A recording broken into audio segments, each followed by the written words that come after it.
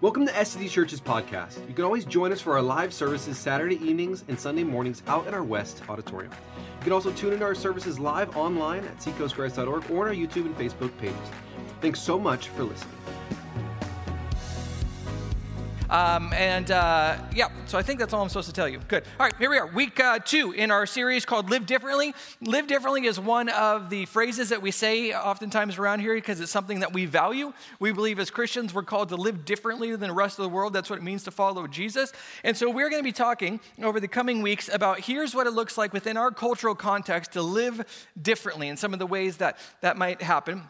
And we're going to actually be starting today in Genesis. Now, if you don't know anything about the Bible, Genesis is the very beginning, and the first 11 chapters of Genesis are primeval history. And what that is it's like the backdrop, it's the foundation. It sets up the rest of the scriptures and the story that's taking place. And so it introduces you to some of the main characters. Obviously, the main character would be God, creator of everything. And then you have mankind, who is made in his image. And then you also have kind of what went wrong within the world. As everybody looks at the world and goes, you know, it's not exactly how it should be. Whether you're a Christian or not, I think we all can admit it's not how things should be. And it explains that this thing called sin enters into the world and into us. And a consequence of that is our rebellion against God is we have a broken relationship with him, which has tons of different consequences in our life. And we also experience death, all types of different deaths, spiritual, emotional, relational death as a consequence of that separation from God.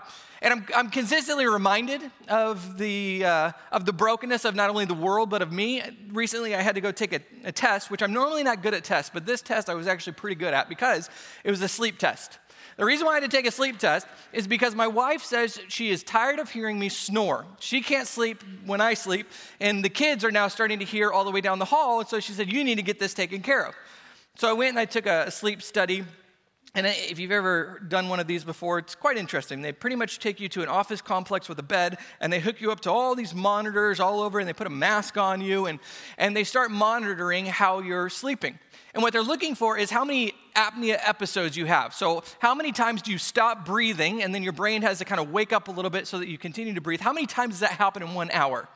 And so I took the test, and I went home, and this Wednesday, my doctor called and gave me the results. And he says, okay, well, here's kind of how this works, is 0 to 5 episodes in an hour is okay. That's pretty average. And if you have anywhere from 5 to 15, you do have sleep apnea. 15 to 30, it's getting pretty serious. Anything above 30, severe. And I got to tell you, even for your age, you excel at sleep apnea. You had 33 episodes in 1 hour. That means every 2 minutes, your body has to wake itself up so that you will not die, so you'll continue to breathe while you sleep.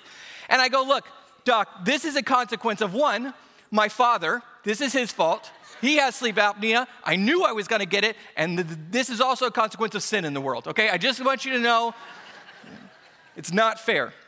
So I was telling our staff about it this week, about my results, and they're all making fun of me. They're like, oh, you're going to have like a fighter pilot mask on. It's going to be so funny. And I'm like, you know what? After I get this and I can actually sleep, I'm going to have so much energy. Don't be surprised that in a year from now, I'm a triathlete, all right? I'm going to have a six-pack, and you guys are going to be like, who is this guy? And I'll be like, it's the CPAP, baby. Anyway. So the story continues on, and man continues to rebel against God, and God gets fed up with it, and he says, you know what? This isn't working. Let's wipe them all out. But there is one family, Noah and his family, that he protects, and he builds an ark, and he wipes everybody out. And after that takes place, you've got a couple generations of Noah's family beginning to repopulate the earth. The problem is they get back to their old ways pretty quickly. They start to rebel against God and all the things they knew to be true about them and about God. And we get to chapter 11 in Genesis, and that's where we're going to land today, is chapter 11. And we see a story that if you grew up in church, you probably have heard the story before. Maybe it was in a coloring book or something, but one that we haven't talked a whole lot about, but it is interesting. So let's jump in. Genesis 11, verse 1 says this. Now the whole world had one language and a common speech. As people moved eastward, they found a plain in Shinar and settled there. So maybe you recognize the beginning of this story. Within just a couple chapters, we've not only learned about who man is and who God is, but we also learned about what the purpose of man is. And one of the purposes of man is to be co-creators with their creator. Is they're supposed to join in on what God is doing in the world, to partner with him. And part of what they were commanded to do as they partner with him is, he says, to be fruitful and multiply and go and fill the earth. Now, when I hear that, I think that is like my dream job right there. To have sex and travel, that's what you want me to do with my life? Sign me up. And yet they decide, nah, we don't really want to do that. Instead of going out, we're going to stay in. And we've been talking about this in the last week or so, is man's disposition is to look inward, is to be focused inward about ourselves and our wants and our needs and what we think is best. But God continues to call us outward. He says, no, it's not about you. It's about others. It's about me. But they decide, no, we don't want to make it about others. We want to make it about ourselves. Continues on in verse 3, it says this. It says, they say to each other, come, let's make bricks and bake them thoroughly.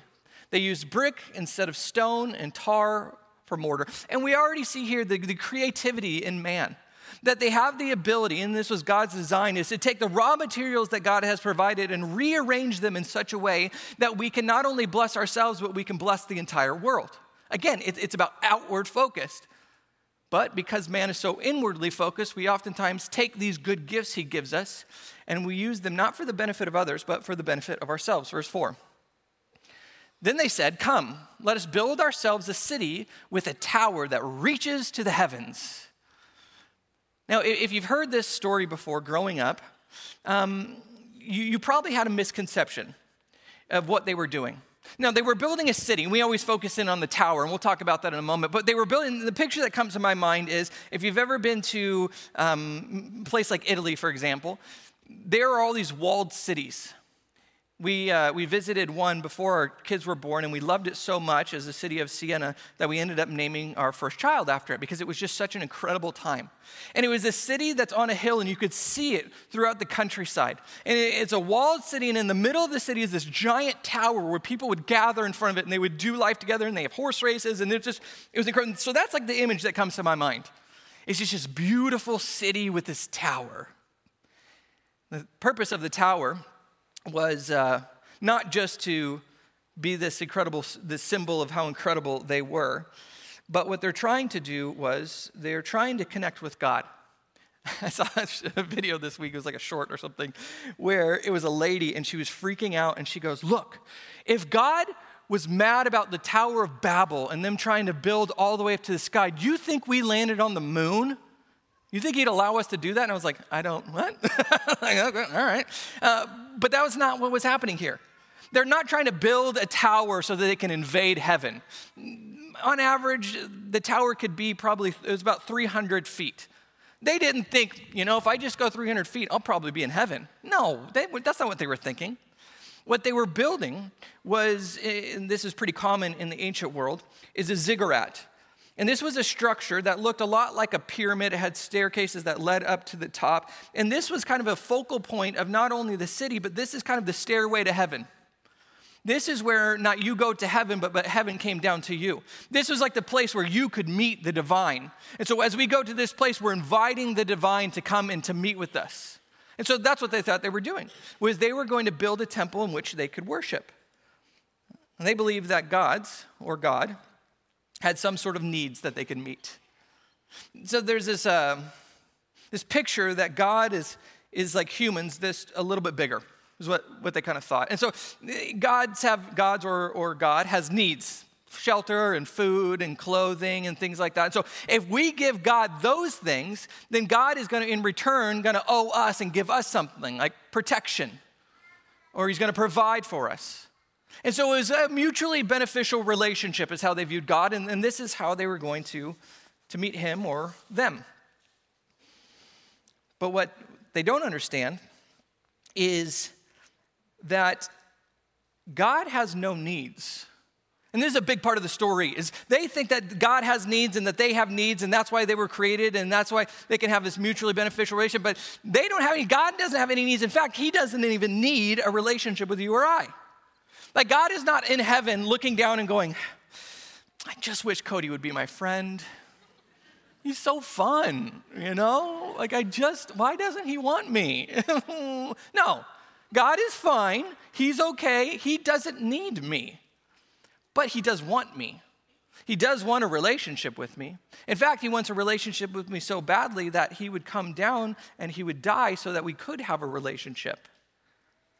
But we still act as if God needs us, as if there's something that we can offer God. And we may not explicitly say it, but we act like it. We go, okay, God, if I am a moral person, I live a good life, whatever that means, and I'm better than the guy next door, then you owe me a health and wealth-filled life. That somehow it's a transaction between us and God, and we're going to give you what you want as long as you give me what I want. But God's going to show that's not exactly how he works. Continues on, says this, in this important verse, he says, no, your other way. One more. That's the one. This is an important line. So that we may make a name for ourselves. And so here we see the motivation is they want to be known. They want to be somebody. There's something within the human heart that says, I want people to remember me when I'm gone. I want people to admire me when they see me. I want my life to matter. I want to be somebody. And so what they do is they build a monument to their own greatness.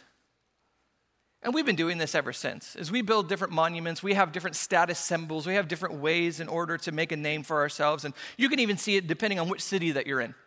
So if you're on Wall Street, how do you make a name for yourself? This is interactive. You can answer. Through money. Thank you. The first three rows got it. Through money.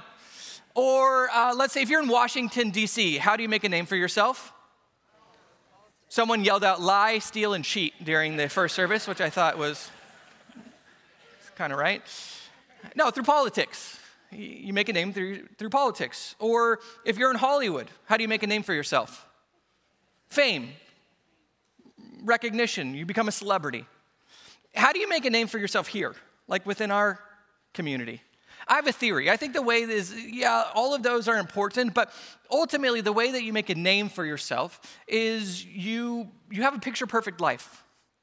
You got it all. You got the beautiful family with the beautiful spouse, and you go on the vacations, and you live in the right neighborhood, and you have a successful career, and you just have this picture-perfect life. That's how you make a name for yourself. Tim Keller says, to make a name in the language of the Bible is to construct an identity for ourselves. See, we make a name so that we may feel valuable, so that we have some sort of worth, and so that we can have an identity, so that we know who we are. And so what they're trying to do is they're not just building a tower, they're building identity. They're building self-worth. The reason why we strive to do this is because we were made to have our identity rooted in our relationship with God. That's who we are. We're children of God. And because of that relationship, our life has meaning and significance and value as we get to know him and he knows us. But when we had this rebellion against God and we lost that relationship, it's left this void within the human heart, and we're continuing to try to figure out who am I and what makes me valuable. And so we spend our entire lives just trying to prove. I'm proving that I am somebody. I'm proving that I am valuable. I'm proving who I am. Continues, says this, otherwise, we will be scattered over the face of the whole earth. And so you see these two things that are happening. One, they're motivated by their own pride, is I am somebody and I'm going to do something with my life. But then you also see the other side of it, which is fear. Is if I don't do something, then who am I? Do I have any value? Does my life have any meaning? Because if I don't do this, I'm just going to be scattered through the earth and I'm going to be forgotten as if I never lived. And so they oscillate between their pride and their fear. Let me give you a list of names, see if you can find out what's common between them. Steve Jobs, Marilyn Monroe, Bill Clinton, Gerald Ford, Malcolm X, Nelson Mandela, Lance Armstrong, Michael Bay, Newt Gingrich, Jamie Foxx, Simone Biles, Aaron Judge. You know what they all have in common? They're all adopted. There's this fascinating correlation between being adopted and being very successful in your field. And adoption is this beautiful picture. The scripture uses it all the time. It's what God does with us. He adopts us. But you have to imagine it's not just a coincidence that these people are so successful and yet they have this rough beginning. I wonder if in their mind, they're continuing to try to prove themselves because of what happened in their childhood. Oh, you didn't want me? I'll show you. Oh, I'm not enough? I'll prove I am enough. Oh, I'm not valuable? I'll prove my worth. And so they continue to work harder and harder and harder because of this wound that they had. Now, it's not just true of them, it's true of all of us. This is something all of us experience, whether you're adopted or not. All of us have this voice in our head. Maybe it's the voice of a loved one, a parent, a sibling, a friend, a teacher. I had this event when I was 19, and I was in school, and I was studying to become a pastor. And I was actually, ironically, in my public speaking class, where they teach you how to do public speaking. Clearly, they didn't do a great job. In fact, the professor at the time was pretty fed up with me. I got to admit, I was kind of lazy. I probably didn't take it as serious if I needed to. It'd be like the day to share this, in front of the class, and I'd be like, oh, that's today? No, I'm totally ready. What are we doing? Okay, yeah. And so I'd kind of wing it, and I just wasn't. And I don't know what his exact words were, but I know what I heard. What I heard from him was, Cody, you're never going to amount to anything. I'm like, I pay you to be here? Like, I could do this at home. My dad tells me that all the time. No. No. I remember walking out of that class so angry. And I just, in my heart, said, I will show you. I will show you that I am somebody. I will become someone. I will prove to you that you were wrong. And for about a decade, I worked myself to the edge of a cliff, physically and emotionally and relationally, to where I was about to fall off because I had this voice in my head that I was going to quiet, that I am somebody. I know I'm not the only one who's had this voice, which, by the way, it's kind of sad. Do you think that he ever looked back and went, I wonder how that kid Cody's doing? You ever think he went on Facebook and went, wow, he really is doing something with his life? No, he never thought about me again after that moment. But his voice echoed in my head for a long time. And it may not be a professor, it might be a parent, it might be a friend. But there's this voice that we just continue to fight and say, no, I am going to be enough. I am going to prove that I am somebody. It's this fear of being inadequate. Fear also pushes us to miss out on some great things in life. My son went to back to school night, or I went to back to school night for my son a couple of weeks ago. And we came in the class, and there was this flowers on her desk. And I didn't know this, but my wife goes, we gave her those flowers. And I go, oh, yeah, those are great. And the teacher says, oh, thank you for the flowers. I got them from your son. I'm sure you had something to do with it. I'm like, no, her. But yeah, she said, I got to tell you a funny story. When he came in the class, he had this big bouquet of flowers, and it was just hanging out of his backpack. And I asked him, I said, oh, well, those are beautiful flowers. And he just went, yeah. She's like, okay.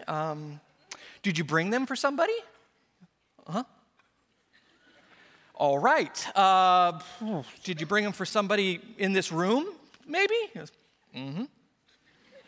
She finally goes, did you bring them for me? And he goes, there you go. Yep. Never said a word. Nothing.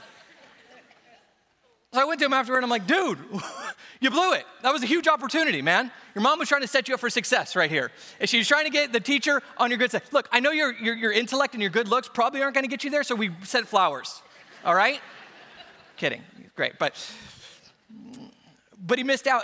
And I would guess it's because, one, he's a kid where he'd be embarrassed to give flowers in front of all his friends, but it's driven by fear. You missed out on an opportunity because of fear. And I can't tell you how many opportunities in life, good things that I could have pursued, things that God has gifted me with, and I've missed out because I'm just too afraid. If I look back on my life and I look at all the incredible gifts that God has given me, so many things that I don't deserve, and doors that He has opened up for me that I have not walked through because I've been too afraid. I'm too afraid of what could happen if I fail. I'm too afraid of what could happen if something goes wrong and somebody gets hurt. I'm too afraid of losing the gifts that He's given me. I should be a person that is full of joy 24/7. And yet, you know what the number one emotion that I feel is? Fear and anxiety. I'm afraid. And it's driven me to do some really stupid things, and it's kept me from pursuing some really great things. But you know what pride and fear have in common? They're inward focused. They're all about me. It's all about me. I'm always afraid, or I'm always full of pride when I look inside. And I think that's why God continues to try to push us outward, to look beyond ourselves. Verse 5 says this. But the Lord came down to see the city and the tower that people were building. So you don't really catch it here, but what the author is doing is he's being condescending. Because from their perspective, they're doing something grand. They're going up into the heavens. Look at what we've been able to do. And then from God's perspective, he goes, oh, it's like a little Lego tower. How cute. That is so cute what you guys have built there. Now, obviously, God doesn't have to go down, but he's using that language in order to talk about, to see things from God's perspective. Oh, my goodness, we have accomplished so much. We have done so much. And he goes, oh, my, look at that.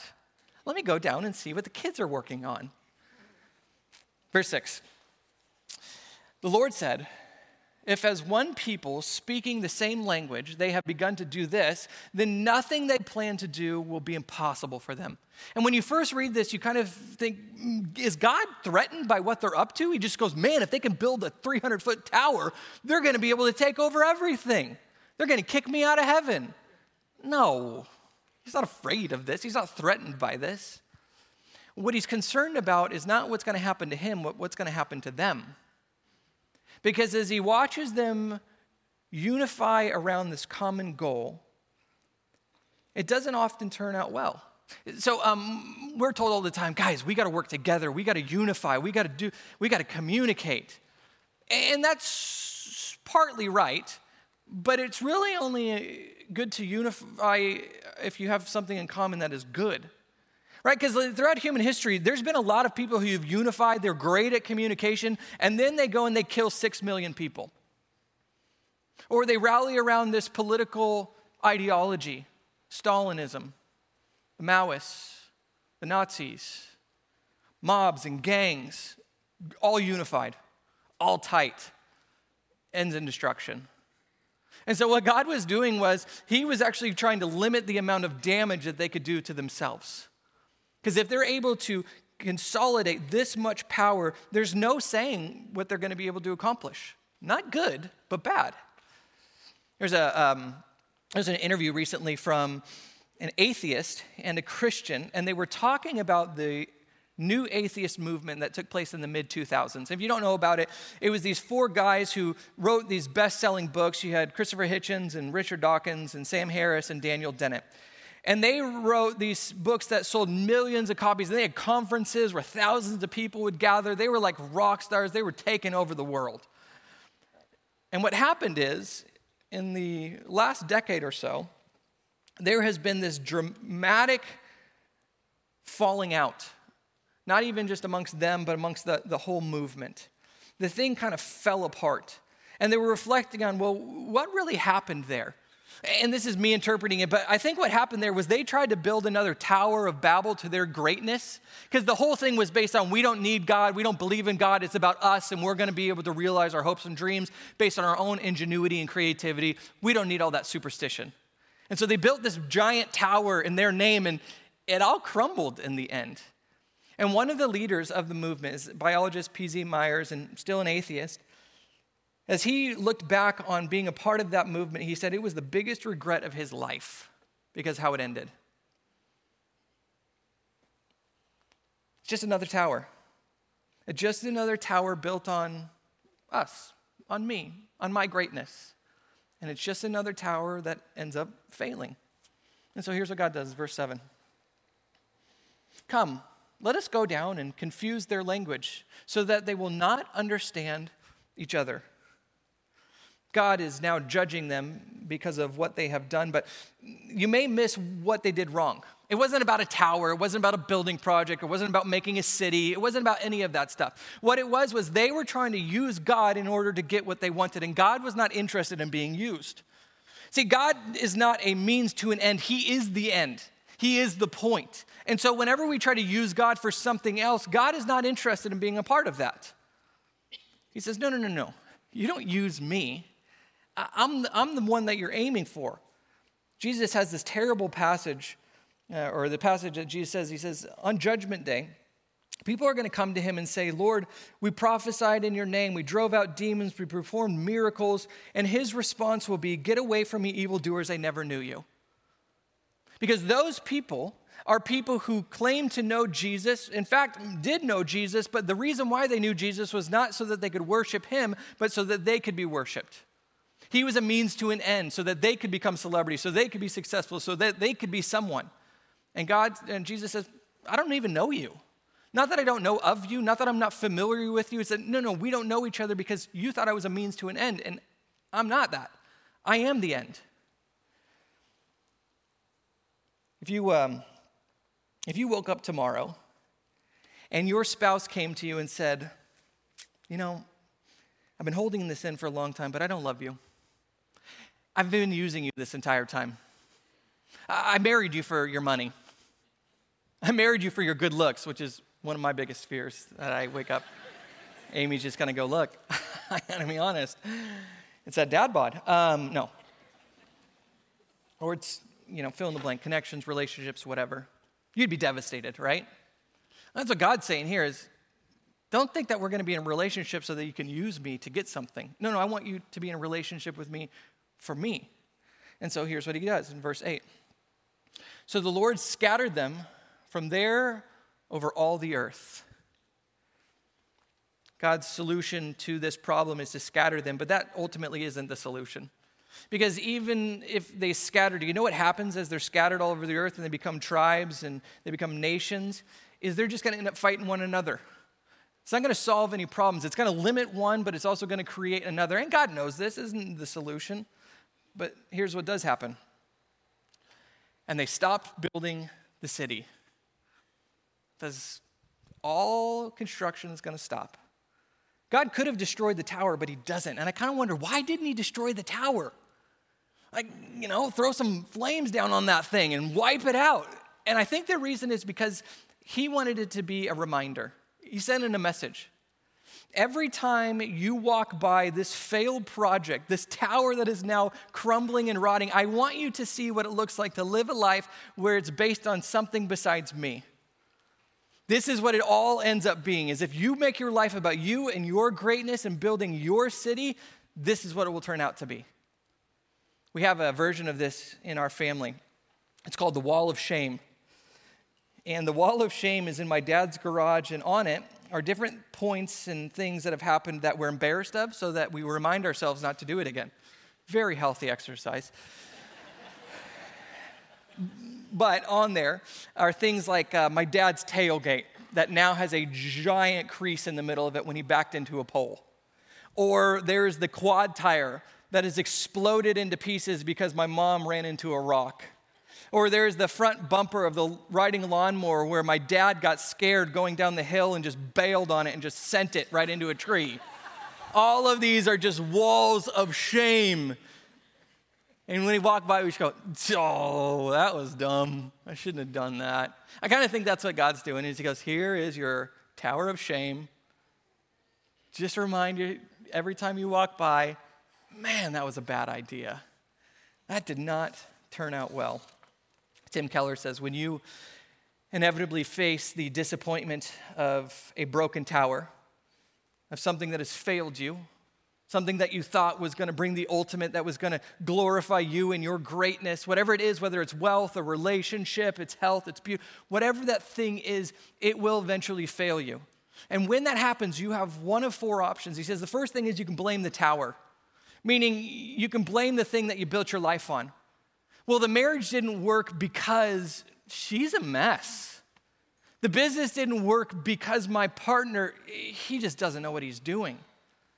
Well, you see, it would have gone better if they had just treated me fairly. If I wasn't a victim, it's their fault. Or you can blame yourself. All right, well, it didn't work because I didn't work hard enough at it. If I just put in a few more hours, if I had just been a little bit smarter, a little bit more creative, if I wasn't just broken inside, then I would have been able to be loved. It's my fault it didn't work. Or he says, you can just blame the whole world. It's a rigged system. It's people like me who are always going to be pushed to the bottom. I'm never going to be able to succeed. People are just plain mean and evil. And so I'm just going to numb the pain for the rest of my life. Or I'm just going to be cynical and angry at everybody in the world. Or he says you can do this. He says you could admit that it was never going to fulfill you. Because there may be truth in all of those things, and there probably is. But even if everything went exactly how you planned, and you have a marriage of a lifetime, or you build an incredible company, or your kids turn out to be ultra successful, even if all of those things happen, at the end, you're still going to be empty. You're never going to be filled. You're still going to have this hole. And you have to admit, it was never going to work. Verse 9. This is why it was called Babel, because there the Lord confused the language of the whole world. From there, the Lord scattered them over the face of the whole earth. Now, you don't see it here, but this city is actually Babylon. And the meaning of Babylon is I think it's the gateway to heaven, and or the gate of the gods, which is what they thought that they were building. But then the author starts to mock them and make fun of them, and he says, no, it's not Babylon, it's Babel, which means to confuse. And so what he's saying is they thought that they were building a gateway to the gods, the ultimate, but what they're really doing is just speaking nonsense. And when I read that, I went, oh, we do that today still. This is like 4,000 years ago, and we still speak nonsense. People who are supposed to be wise and tell us, here's how the world really works. Here's how you experience the ultimate. Here's how you reach nirvana and enlightenment. Here's how you can know God. And at the end of the day, I listen and I just go, no, that's nonsense. I listened to someone the other day who was putting on a symposium with all these academics and intellectuals, and the point of it was to talk about the meaning of life. What is the meaning of life? And he said, the best answer that I heard was this: the meaning of life is to find meaning. And when I heard that, everybody's like, ooh, that's so deep. The meaning of life is to find meaning. Like, whoo. And the interviewer was like, oh, wow. And I just went, that's so dumb. That is so dumb. That is so dumb. That is not deep. That's nonsense. That's babble. Is you think that you're saying something, you think that you're building a monument to your greatness, but what you're actually doing is you're just speaking a bunch of nonsense. If you fast forward to the next chapter, God does something really interesting. Let me read it for you. Here's what it says. The Lord had said to Abram, now at this point, we don't know who this is because nobody really knows who he is. He's a nobody. But God just says, this guy, Abram, I want you to go from your country, your people, and your father's household to the land I will show you. Keep going. I will make you into a great nation. So you remember the whole point of the last story was these people wanted to build a great city. Well, God goes, oh, no, I'm going to do better than that. This nobody, I'm going to have you build a great nation. And I will bless you, and I will make your name great, and you will be a blessing. Wait, hold on. I will do what? I will make your name great. But that's what they wanted. The things that they were aiming for. I want to be known. I want to make my name great. I want to build this city. And guess what he says? He turns around and he goes to this nobody and he says, I'm actually going to make your name great, but it's not going to be through your power and strength that your name becomes great. It's simply going to be because I have chosen you and you have said yes. Continues, he says, and you will be a blessing. Last verse. I will bless those who bless you, and whoever curses you, I will curse, and all the peoples of the earth will be blessed through you. Now here's what's crazy. He takes this nobody, and all the things that the people of Babel were striving for in their own strength and power, he now turns around to a nobody and says, I'm going to give them to you. You just simply have to say yes. Will you follow me or not? Will you trust me? If you trust me, I'll make your name great. By the way, he did. You know how I know that? Because I know his name. This was 4,000 years ago. His name's Abraham. He's one of the most important people who has ever lived. And he's a nobody who God turned into a somebody. And then this idea of I'm going to create a nation, he did that too. Through his family, he creates this nation which we know now as Israel. He did it with a no one who simply said yes. Well, this nation becomes God's chosen people. And through them, he's going to bless the entire world. And if we fast forward about 1,800 years after this, the capital of that nation is Jerusalem. And Jerusalem is a place in which Jesus comes, and he eventually is crucified, and he resurrects. And when he is talking to his followers, he says, here's what I want you to do. I want you to wait in Jerusalem, and I'm going to send the Holy Spirit. And when the Holy Spirit arrives, you're going to experience power. Here's the scene. All of them, those followers of Jesus, were filled with the Holy Spirit and began to, check this out, speak in other tongues as the Spirit enabled them. This is the bookend to the story. This is the ending to the Tower of Babel. Is when you try to do things for your own greatness and glory and you do them in your own power, it is going to end in confusion and destruction. But when you dedicate your life to living for God and making His name great, He's going to unify and enable. See, all the things that were taken away were given back when they decided to stop building their own kingdom and start building His. Augustine, in his book, that probably one of the most important books in Western history, The City of God, he says that humanity has a choice. They can live in one of two cities. They can live in the city of God or the city of man. And we see those illustrated here.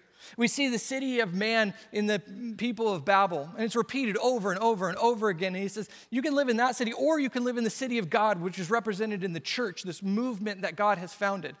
And he compares and he contrasts the two cities. He says, one is based on power, the other in service. One is focused on making a name for yourself, the other is on making God's name great. One is rooted in pride, the other in humility. One is marked by conflict and competition, and the other in unity and harmony. And all of us are born into the city of man. You can see it within us. We're constantly focused in on me.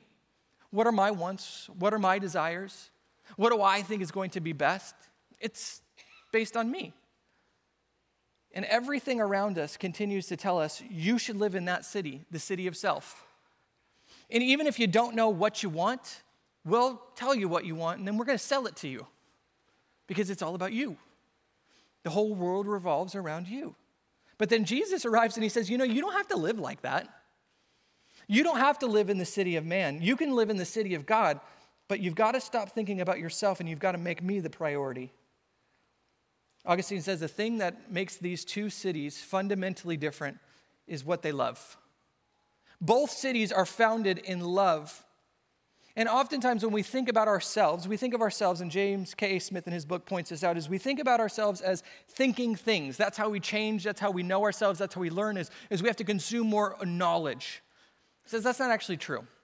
We're not primarily thinking things, but we're primarily loving things. We're lovers. We're shaped primarily by what we love.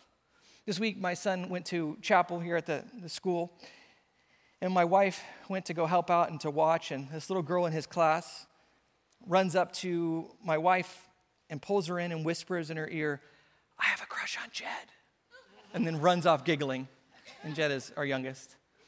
And I heard about it, and I talked to Jed afterward on the way home from school, and I told him what had happened, and I said, I heard such and such has a crush on you, and he giggled and went, yeah. And it's like, even at 5, we're just shaped by love.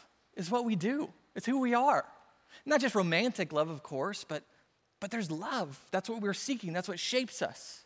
It says that's what determines which city that you live in, is who you love. It says there's two loves that have made the two cities. Love of self, even to the point of contempt for God, made the earthly city. And the love of God, even to the point of contempt for self, made the heavenly city. And he says, this is how you decide which city you're going to live in.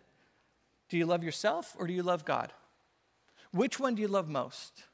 Because that's going to decide which city you live in. The city of me or the city of God. If I want to be a member in the city of God, well, we're going to have to live differently. And part of living differently is we're going to have to love differently. And so I think the question that we have to ask ourselves is, who do you love? Do you love self or do you love God more? Let's pray. Lord God,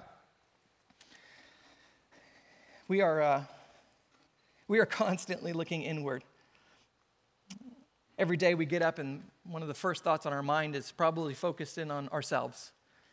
And the whole world around us tells us that's a good thing, is that loving ourselves, being focused on ourselves and our needs, that's the point of life. And yet you have showed us a radically different way to live, one in which it's not about us, but it's about you.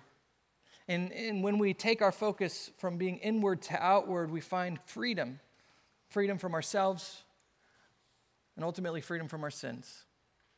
And so, Lord God, we just pray that you would enable us to be people who are citizens in the city of God. In your name we pray. Amen.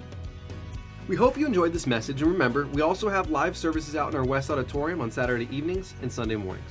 Or you can always join us live online at seacoastgrace.org or on our YouTube and Facebook pages to hear these messages in real time.